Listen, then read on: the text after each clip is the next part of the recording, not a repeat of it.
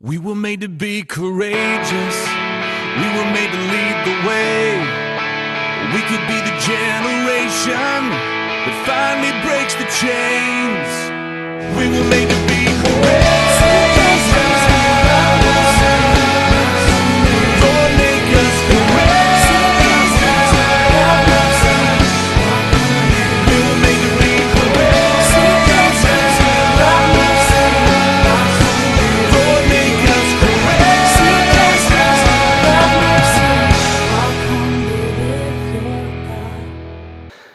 Well, today I'm still speaking on the series entitled A Life of Courage, Live a Life of Courage.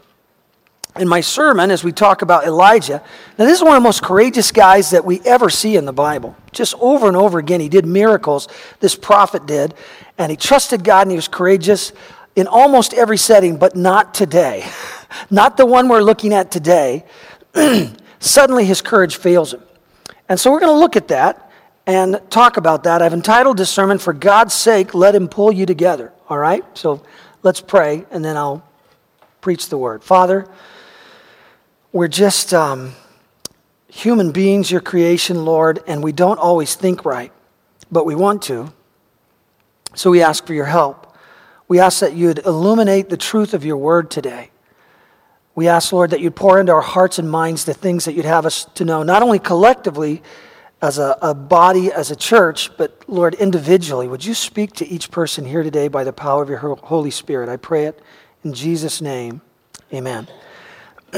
When I was, when I was a little guy, I lived in Santa Cruz, California. I was probably 10 or 11 years old, and we would go to the beach periodically. And my mom said to me one day, the waves are big out there today, son. Don't go too far out. Stay close. Well, you know how moms are, right? They get cold and you have to wear a coat just because they're cold, right? And so they're a little bit overprotective. So along the way, she wasn't watching. I just ventured out a little deeper than I should have because that's where the big waves were. My feet couldn't touch, but I thought, I'm a decent swimmer. I got out there, and just as I turned to look, a big wave was coming crashing down. I didn't have time to swim into it. We were doing body surfing. Learned that at a pretty early age when you go to the beach there. And it crashed right on top of me and just hammered me. I'd never been hit like that before. It took me underwater, spun me around, and I felt like my limbs were going to fly off because everything was flailing. And then when it all ended, I did not know which way was up. Anybody ever had that happen where you got hit so hard? You just think, which way am I supposed to go? I don't want to swim down. And watch the bubbles. Breathe and watch the bubbles. That'll tell you which way to go. But I came up, and I didn't even tell my mom about it when I came in because she wouldn't let me go out again, probably if I did. But I learned something, man. Be careful. Have you ever been hit so hard in life that you didn't know which way was up? Have you ever been hit so hard that sometimes you wondered if God knew where you were or cared about you? Well, Elijah's hit really hard in this one, and he doesn't know which way is up. This is a guy who's had amazing, miraculous things happen. Just came from one of the biggest miracles that has ever been seen on the earth, where fire came down in front of a nation, consumed to sacrifice all the water, rocks, and everything, and the whole nation bowed down and said, God is God, and we will serve him, the whole nation of Israel. But they didn't immediately, and that must have discouraged Elijah because maybe he's been hiding out for 3 years. Remember, he's seen these miracles. He comes out, God does this amazing thing, and he thinks, that's it, everything changes now. And everything did change to some degree, but not to the full degree that he wanted. So let's pick up the story there, and I'll tell you my first point today is fear eventually leads to flight. He had fear, and he started to run. 1 Kings 19, when Ahab, that's the wicked king, got home, he told Jezebel, that's the wicked queen, who evidently wasn't on site to see everything that happened.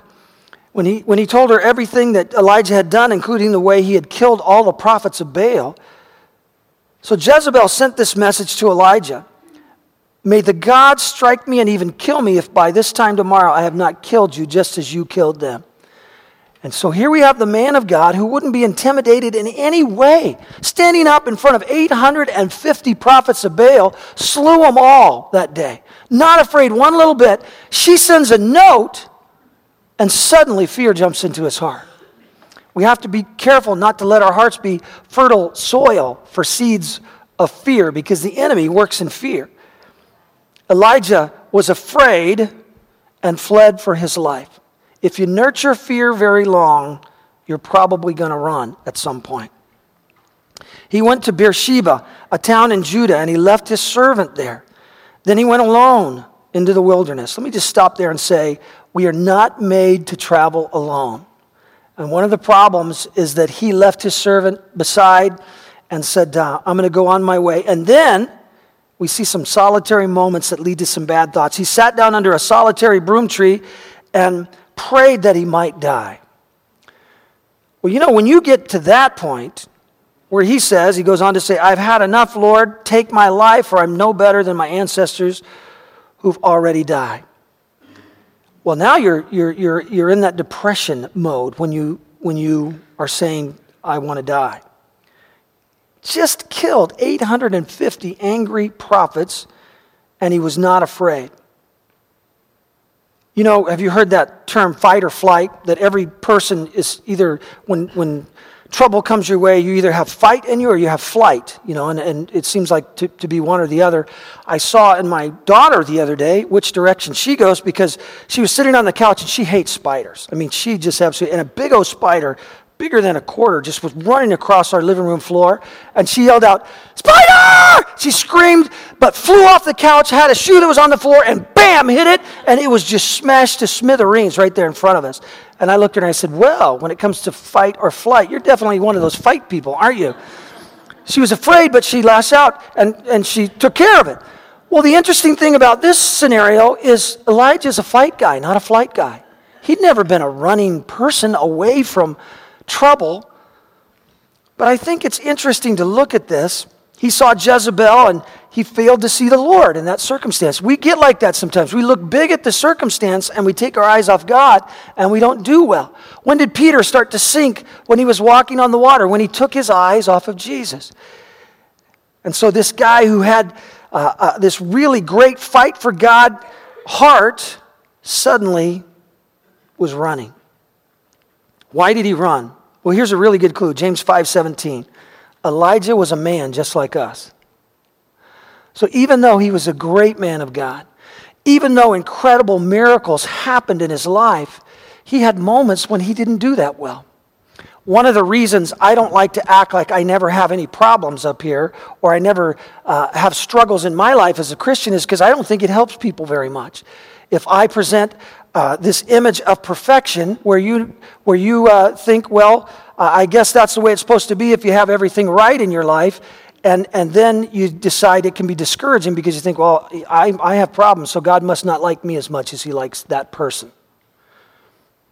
I want people to know that battles must be fought to be won. We all have battles, and this man is in a battle, and he is dejected. He is alone. He traveled 80 miles after he left his servant. And he was under that broom tree. And he found out that loneliness and discouragement often go together. And then he started to throw a pity party. Here's the problem with pity parties. The only one who shows up for a pity party is the devil. He's the only person who shows up. And so when we start to get really negative with our words and start to think of all the worst things, and I wonder why he was so upset and why, he was afraid. But I think, I can't be sure of this, but I wonder, I should say, if maybe he thought that this was the once-for-all thing that would turn things around. You ever get that place in your life where you've had this struggle long enough? He was for 3 years in a solitary place. God was feeding him with birds, bringing food, and then God fed him from a bowl where the food would reappear, and God kept doing these miracles for him, but he was hiding out, and he didn't even know where the next meal would come from. He had to rely on God for every little thing. And maybe he thought when he got to Mount Carmel, all right, finally we're appearing this great miracle. It's over. Everybody's going to serve God, and it's going to happen, and it's going to go right. Have you ever had a time in your life where you thought, all right, now it turns, and it doesn't? That can be discouraging. But it wasn't that things were wrong in that circumstance. It's that we had something that we projected that we wanted to happen, And because it didn't, it was our own thoughts that led us to discouragement. It wasn't that God had abandoned Elijah. God was with Elijah. And he would show him that. Now he was running ahead of the Lord in order to save his own life because things didn't work out the way he wanted exactly, although God was moving miraculously. Fear can make you run, but it's not the best thing to do. It wasn't in this situation, and often it's not for us. I mean, if it's running, it's always wrong because we should hear a direction of the Lord and go if there's a big change in our lives. I remember years ago when I was a youth pastor here at this church. It was Grace Community. We had some rough days. Karen reminded me it was 27 years ago or so when this happened. Man, how can I be that old? I feel so young.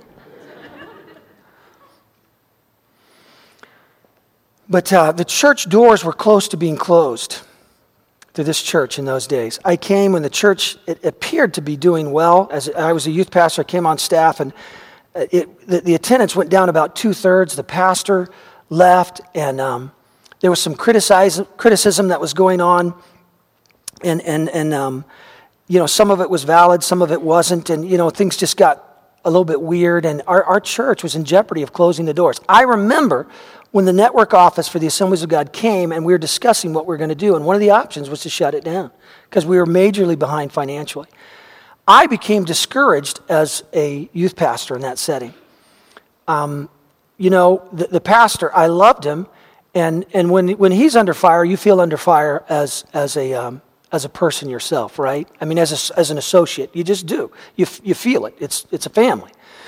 And so, the numbers were going down, and the finances were going backwards, and I just got discouraged. And I told the Lord, I went to prayer and said, God, surely you have another place for me to be. Where's the next place? And God spoke to my heart and said, I don't want you to go. See, I was having some discouragement, having some fears about what the end might be, and being part of what could be considered failure. And the Lord said, I don't want you to go. And he made it clear to me through a number of circumstances and his gentle whispers, I want you to stay. And I yielded, but I didn't want to. Have you ever done that? Listen, yielding when you don't want to is better than not yielding, but it's not the best, all right? So I stayed, and in a short time, something amazing happened. This church we were struggling, but the Lord caused a revival in the youth group to happen. And in a 3-month period, the youth group swelled to 150 kids. And 47 people got saved in those 3 months. Shortly after, I said, okay, Lord, I'll stay, but I don't like it, And I'm learning. I'm growing in my faith. I'm yielding, but I'm learning that I can trust him even though I didn't know what was going on, I didn't understand. And I think there was something else that was going on in those days. It was really unique and kind of fun because they had a Sunday night service. We did at the time, and the youth group had to move into the sanctuary, and the adults moved into the youth room because the youth group is growing so large. And so that was kind of cool to see that happening, and that happened. And now as I look back, I think, what if I would have run when I felt like it? I'm so glad that I at least asked, and I decided to say, okay, God. But I didn't even know that God had in mind that he was going to bring me back to make me pastor here someday. Because I left for 6 years. Within a year, I was gone anyway, but I was gone for 6 years, and this church brought me back as pastor. And part of them bringing me back was the beauty of the success that the Lord gave during that youth revival, and my staying there and being faithful and loving on them. Because they were good people with faithful hearts, a faithful remnant, going through a tough season. And God even, and I say this humbly, elevated me in the eyes of the people to bring me back. I didn't even know what he was doing. And I may not have even been here if I'd have left sooner. And so when God has a direction, we need to understand that we can trust him. Even though it seems hard, listen, God never told you that it wouldn't be hard at times. Who's telling you that stuff? Is it someone else? Is it your own mind? He never told you that you wouldn't, that everything would always be good. Sometimes we have to fight for something in the heavenlies to see the good come, spiritual warfare. He does love you. He does have your welfare in mind, but he wants to give you a rich and rewarding life, which includes overcoming through adversity. And adversity will strengthen you and prepare you for battles that are ahead. Do you remember when David said, I've slain the bear, I've slain the lion, and this giant is going down? Well, I bet you he was afraid when the lion jumped up. I bet you he was. I bet you when the bear jumped out, he had his heart in his mouth for a moment. But God helped him to destroy those things that weren't nearly as dangerous as this giant and who brought fear. And because these things had happened in his life, he had faith when he got to the bigger things, when he got to the giant, that God was with him. And God would help him. And God uses things, even adversity in our lives, to strengthen us. You've heard me speak of weightlifting before. You know what happens during weightlifting and weight training. Your muscles are exercised so hard that they're torn down, and through the tearing down of the muscles, more strength comes. Now you have to watch the balance of those things because you can't tear down too much.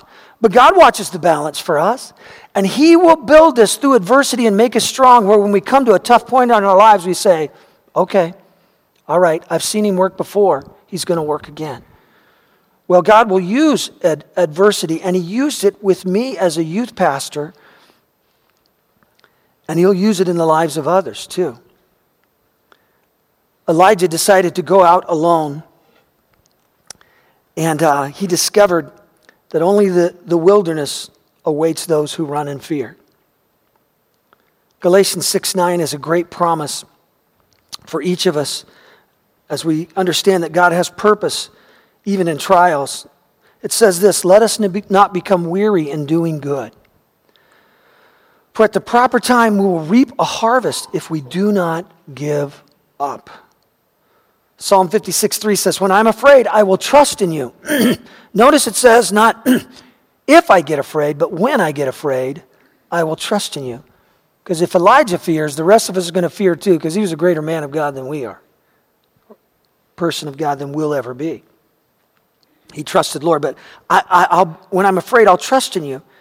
In God, whose word I praise, in God I trust, I will not be afraid. What can mortal man do to me?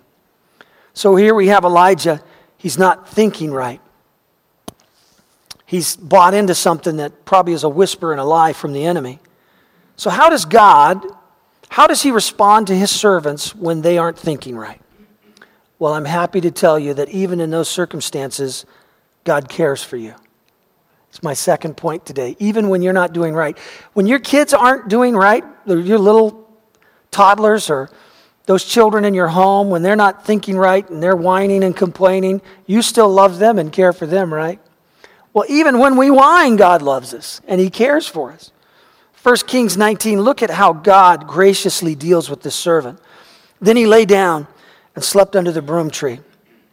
But as he was sleeping, an angel touched him and told him, get up and eat. He looked around, and there beside his head was some bread baked on hot stones and a jar of water. God keeps feeding this guy miraculously, man. That's the third time. That's pretty gracious, right? He's complaining. He's not thinking right. He's pouting. And God says, here, I want to give you something. So he ate and drank and lay down again. Then the angel of the Lord came again and touched him and said, get up and eat some more, or the journey ahead will be too much for you. Well, he'd come 80 miles to that spot alone, and he would travel about over 150 more miles to Mount Sinai in the next 40 days. So that's why God says you'll need strength to travel 40 days and 40 nights to Mount Sinai, the mountain of God.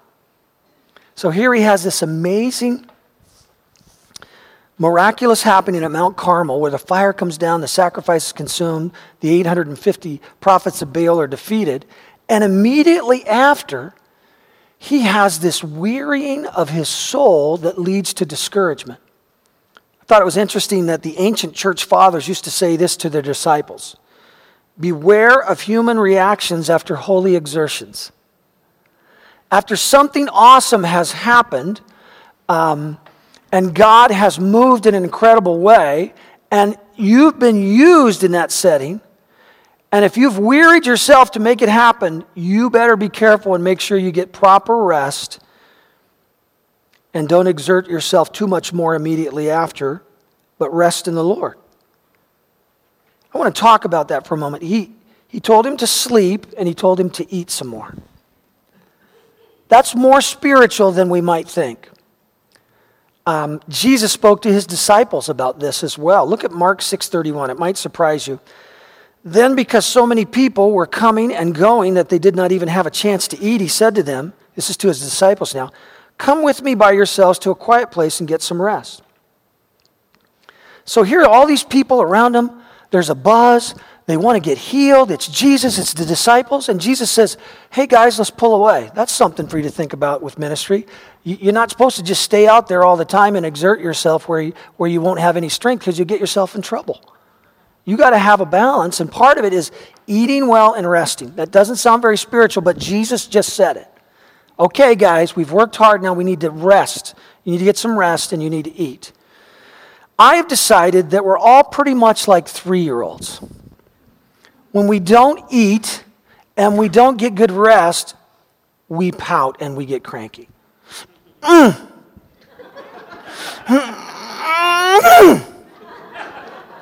And mom says in those settings, oh, they haven't had a nap. He needs his nap.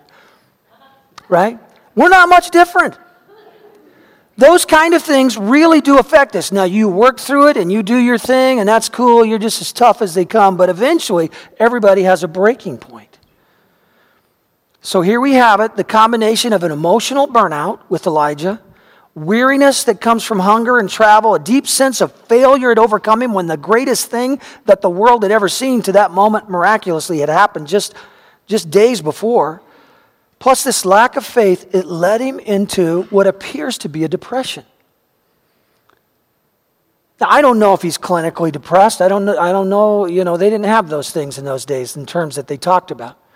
But I know this, he was really discouraged, and he might have had what we call depression today. You might be surprised to see this in the Bible, Proverbs 12:25. Anxiety in the heart of man causes depression, but a good word makes it glad. I want you to notice how gracious God was to refresh his servant. He wasn't mad at him. I think we have just a view of God the Father that he's real harsh sometimes. Even some of the best Christians I know who get their who from their do instead of their do from their who. I'll let you work that one out on your own. I don't have time. But they just want to serve God, and they want him to be pleased with them, and they don't understand. He just loves you. He loves you. He delights in knowing you and having a relationship with you. And it's not about your performance. You're his child. And he cares about you. And even when you mess up, how do you view him? Do you view him as not liking you when you didn't do everything just right? Well, I promise you, he always loves you. And he always wants to minister to you and bring you back to the right place with the right thoughts where you can know how good he is. He's gracious here to Elijah, giving him the food and the rest and the spiritual strengthening that he needed. And it encourages me to know that even when the child of God is discouraged and not thinking right, God still ministers to him with grace. He's awesome. We have some stigmas about depression in our culture. Let me speak to that for a moment. Sometimes depression happens because a really bad series of circumstances hits someone's life. And, I was raised in a Pentecostal environment where we believe for miracles and we want to see the revival of God, and we're loud and sometimes proud, those things. And I'm all for, God doing big things, but sometimes we put a heavy on people. For instance, if a young lady is abused sexually by the person that she calls dad in this life, and it happens over and over again, it's like taking a hammer and beating on something and over and over and over again until it eventually caves in. And it would make sense that after that becomes depressed by being hammered so long, it makes sense that young lady would be depressed. Because there's such a deep sadness and a heart to say, God, where are you? I don't get this. I'm hurting, not knowing what to do. And yet in pride, some people will say to people who are depressed, and it might not be that, it might be the loss of 3 loved ones over a 6-month period. But we have people who mean well, but don't do well when they say to others, well, if you'd just think right and have faith, you wouldn't be there. Well, listen, I believe in miracles. I know God can heal a depressed heart and mind. But I just want to say to those people, who was responsible for the healing of the paralytic when their friends let him down through the roof and Jesus healed him? Do you remember that? There's too many people around. Who did the Bible say was responsible for the healing?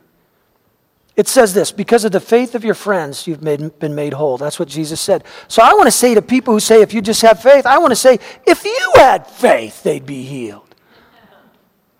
What are you putting that on them for? It's just another hammer.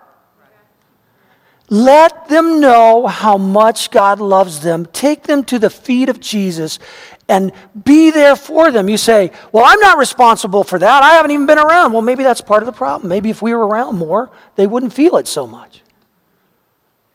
But if we love them and we care for them, and yes, we speak of His power, but we speak in terms of how gracious and loving He is. That's what heals. When they get a true perspective of who He is, that He cares and that He is powerful. One of the men that I respect most as a minister,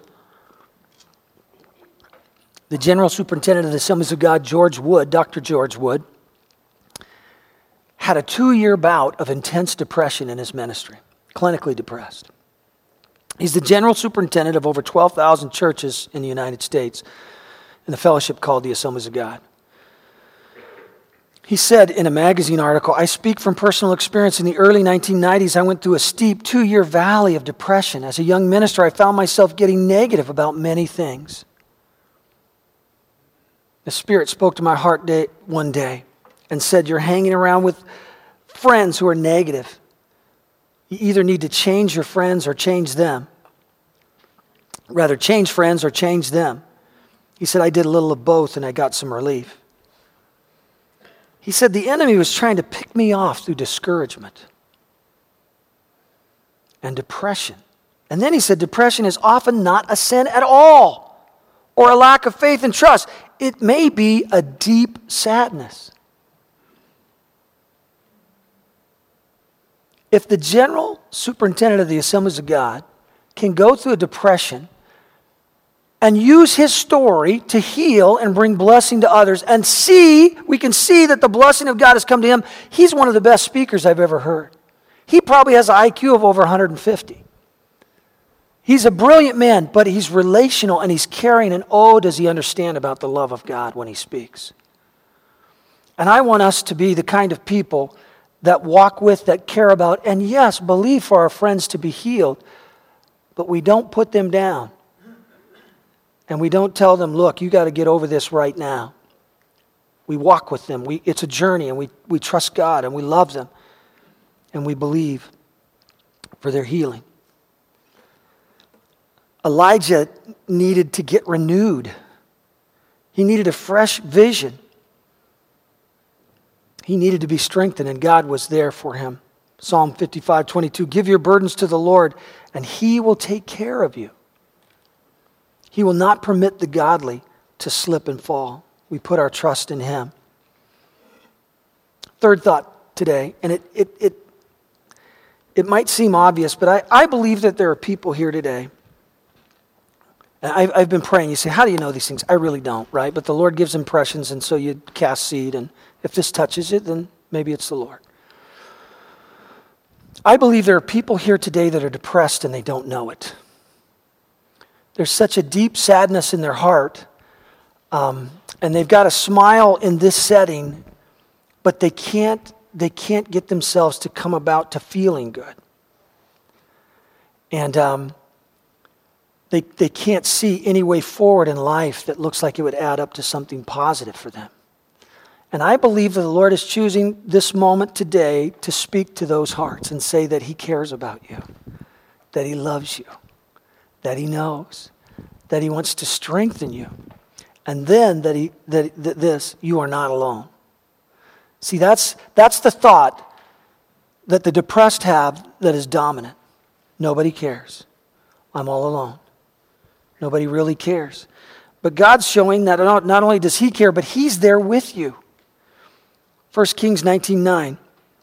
Then he came to a cave, talking of Elijah. So he's under a broom tree. He travels another 160 miles to Mount Sinai. Now he's in a cave where he spent the night, but the Lord said to him, "What are you doing here, Elijah?"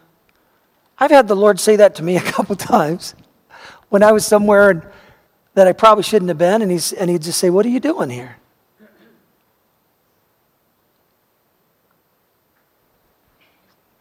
Usually follows some time where we're saying something like, "Lord, I'm praying and nothing's really happening in this place." And you say, "Well, what are you doing in this place?" Meaning, I didn't call you to this place, this state, but I do want to call you out and help you and bless you. "What are you doing here, Elijah?" Elijah replied, I've zealously served the Lord God Almighty, but the people of Israel have broken their covenant with you. They've torn down your altars and killed every one of your prophets. I'm the only one left. And doesn't that sound like depressed talk? Everything feels so bad. You feel like nobody could ever understand or has ever been what you're going through. And now they're trying to kill me too. The truth was there were 7,000 people who hadn't bowed yet. But Elijah thought he was the only one. It wasn't what he was thinking. He was thinking wrong. Verse 11, "Go out and stand before me on the mountain," the Lord told him. So he comes out of the cave. He stands there at the mouth of the cave. And as he stood there, the Lord passed by in a mighty windstorm. It's interesting that the Lord gives these physical demonstrations of his power. I think maybe what the Lord was showing him is Elijah thought, "Lord, don't you know? Can't you see that everything's really bad? You're not moving. It looks like Jezebel has more strength than you because she's going to kill me." So I think the demonstration, and it's interesting that the word says that he wasn't in the windstorm, although he miraculously was doing it. He wasn't in the earthquake. He did an earthquake. And just if you think, it was Mother Nature, as some would, I don't know what his temptation would be. He brought fire. You pretty much know fire doesn't naturally show up on its own, right? In nature. God was doing these miraculous demonstrations to show Elijah, this is what I think, that he was completely in charge of everything. That nothing was out of his power or control. Sometimes we don't feel in control, but that never means that God's out of control. That it's out of his control. Everything is within his control. He had all power, and he said, because these things are happening, basically, I don't want you to think that I can't do it, because I can. But sometimes God's up to things in ways that we don't understand. When you think of Remember New and the abuse that young lady went through, and in the moments that New was, as a teenager, being violated and sold into sexual trafficking. In that first moment, she was crying out to God, and she basically said, "Jesus, where are you? I thought you loved me." And she decided he must not love me, but she prayed a prayer. "I pray that if this happens to me, it'll never happen to another person. Just make it where it never happens to another girl." Well, amazingly, God took that horrible event, brought her someone through Carl Ralston and Lori, who adopted that young lady, and together they're building homes all across Asia to rescue women from sexual trafficking. A new story of salvation coming out of that, being saved, being renewed by God, is changing young ladies and changing people and affecting us in America as we give to see that this terrible tragedy doesn't happen to young ladies. God used even a terrible thing to bring about some good things. And New can stand as someone who knows when she speaks to these young ladies who are coming into these homes, and God uses her life to bless them, to lead them out, to bring them to a place where they'll trust in Him because He was her deliverer. It says that there was a mighty windstorm. This is verse 11. Such a terrible blast that the rocks were torn loose, but the Lord was not in the wind. After the wind, there was an earthquake, but the Lord was not in the earthquake. After the earthquake, there was a fire, but the Lord was not in the fire. And after the fire, there was a sound of a gentle whisper. What's it mean He wasn't in the fire, the wind, or the earthquake? What it means is He was a demonstration, but where He really spoke to Elijah was in the gentle whisper. I love that part. I want to bring that out today because, one of the best things about Pentecostals is everybody who lives in the spirit realms think they know that they can hear from God. And one of the worst things about Pentecostals is everybody thinks they hear from God.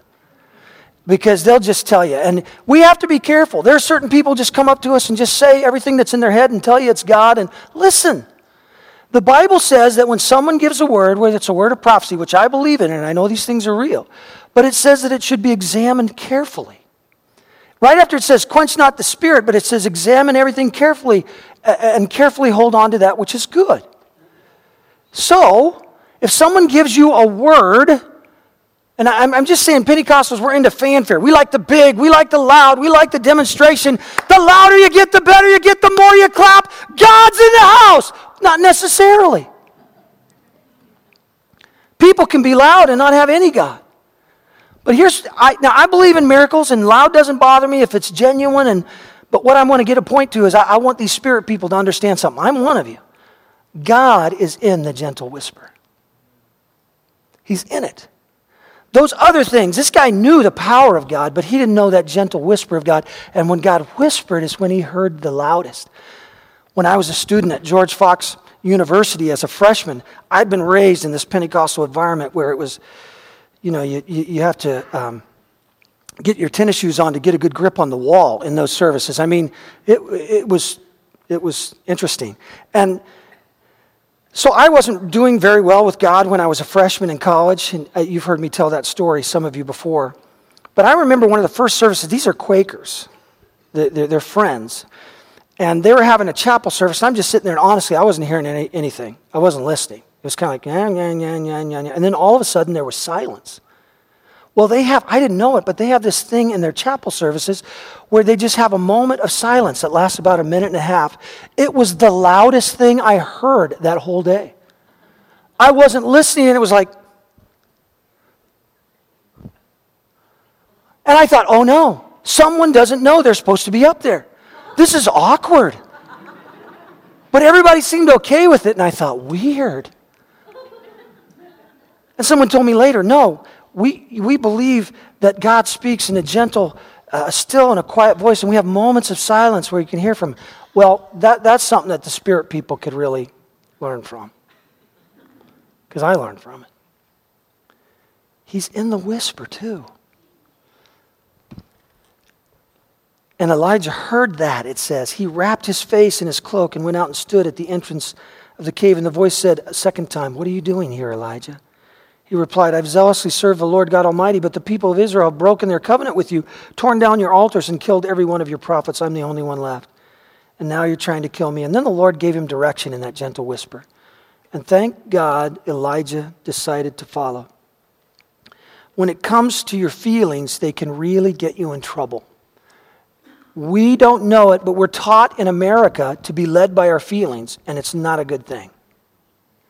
The Bible says that the heart is desperately wicked. Who can understand it? That's not talking about unbelievers only. That's talking about believers as well. Sometimes the thing we most want for ourselves is not the thing God wants for us at all. So I say, and this is not original with me, but I like it, make your feelings the caboose of the train and faith the engine. Sometimes I don't feel like doing the thing that God is calling me to, but by faith I will move. I think that's where he is right here. But thank God he moves, and the Lord does more miracles and works through Elijah again. We'll talk about that next week. He told him to travel to Damascus and anoint this new king, and then the Lord would begin to work, and he was doing even more for the people of Israel. So he's depressed. He's hiding out in the cave. God shows him the great signs of the windstorm, the earthquake, the fire. But he wasn't in those. He led Elijah back to the right place, but he did it with his gentle whisper. I would just encourage you as believers to pull away, get alone with God, and seek to hear his gentle whisper. What's he saying to you? What direction would he speak? And then, as he gives you a sense, you say, how can you know? I don't know that I can resolve that completely for you here this morning, but I can tell you that he'll settle your heart down, give you peace, and you just come out of prayer sometimes with just a sense, well, I think I know what I should do. And when you follow, you find that he's there with you. God cares about us, and he wants us to know that we're not alone. You're not alone. He is with you. When I when I was a younger man, I was the district youth director for the Assemblies of God for 6 years. And Karen and I started that job without having any children. And we traveled 30 or 40,000 miles a year in a car for those 6 years, every year that distance or so, and we liked it. But then we had our firstborn, Aaron, and we traveled, and it got harder to travel because you take a baby, being on the road, it's hard. And then Candace came, and it was almost impossible, with two. We'd just load up. We'd be gone for a week or two sometimes, so you just have to load the back of that caravan just exploding with stuff, to live on the road for these babies. Before Candace was born, and Aaron was somewhere between a year and a half, and our kids learned how to travel because we were on the road 4 to 6 hours a day a lot with babies. And we'd have to stop every hour and a half, every 2 hours, that sort of thing. But it was just our life. But when Aaron was there, before Candace came, we'd travel along, and it'd start to get dark, and he'd be all fine. He was great, traveling baby. And then it would get dark. And when it got dark in the car, he would start to cry almost every time because he couldn't see us. And we had captain's chairs in the front and a bench seat in the back, and I would do this when he would start to cry. I could reach back because I could reach all the way, and I would take his hand in the dark. And every time I took his hand, he would stop crying immediately because he knew we were there, that I was there. And then I would just hold his hand for a while, and pretty soon in the dark with that car moving down the road, he would just go to sleep because he had peace in his heart. I think of that story and I think of us. We're kind of like that too. Sometimes we just wonder, God, where are you? It's so dark. And we cry. But what I want you to know is God's a way better dad than I am. He's a way better father than I can ever be. He'll never leave you or forsake you. He reaches in the darkness of that moment, in these spots in our lives, to hold our hand and to give us peace. You're not alone. He loves you. The hand of human flesh can never do for us what the hand of God can. We can get comfort from people, but it's more powerful than anything to know that He is with us. Matthew 28:20, and be sure of this. It's the words of Jesus, who's God. I am with you always, even to the end of the age. Always. Even in these hard times. Isaiah 43:2. When you go through deep waters, I will be with you. When you go through the rivers of difficulty, you will not drown, even when you don't know which way is up sometimes. When you walk through the fire of oppression, you will not be burned up. The flames will not consume you. Isn't it great to know that He's always with us and He'll always help us? God let Elijah know that He hadn't left him, that he still had things that he was doing and a work that was happening that was powerful.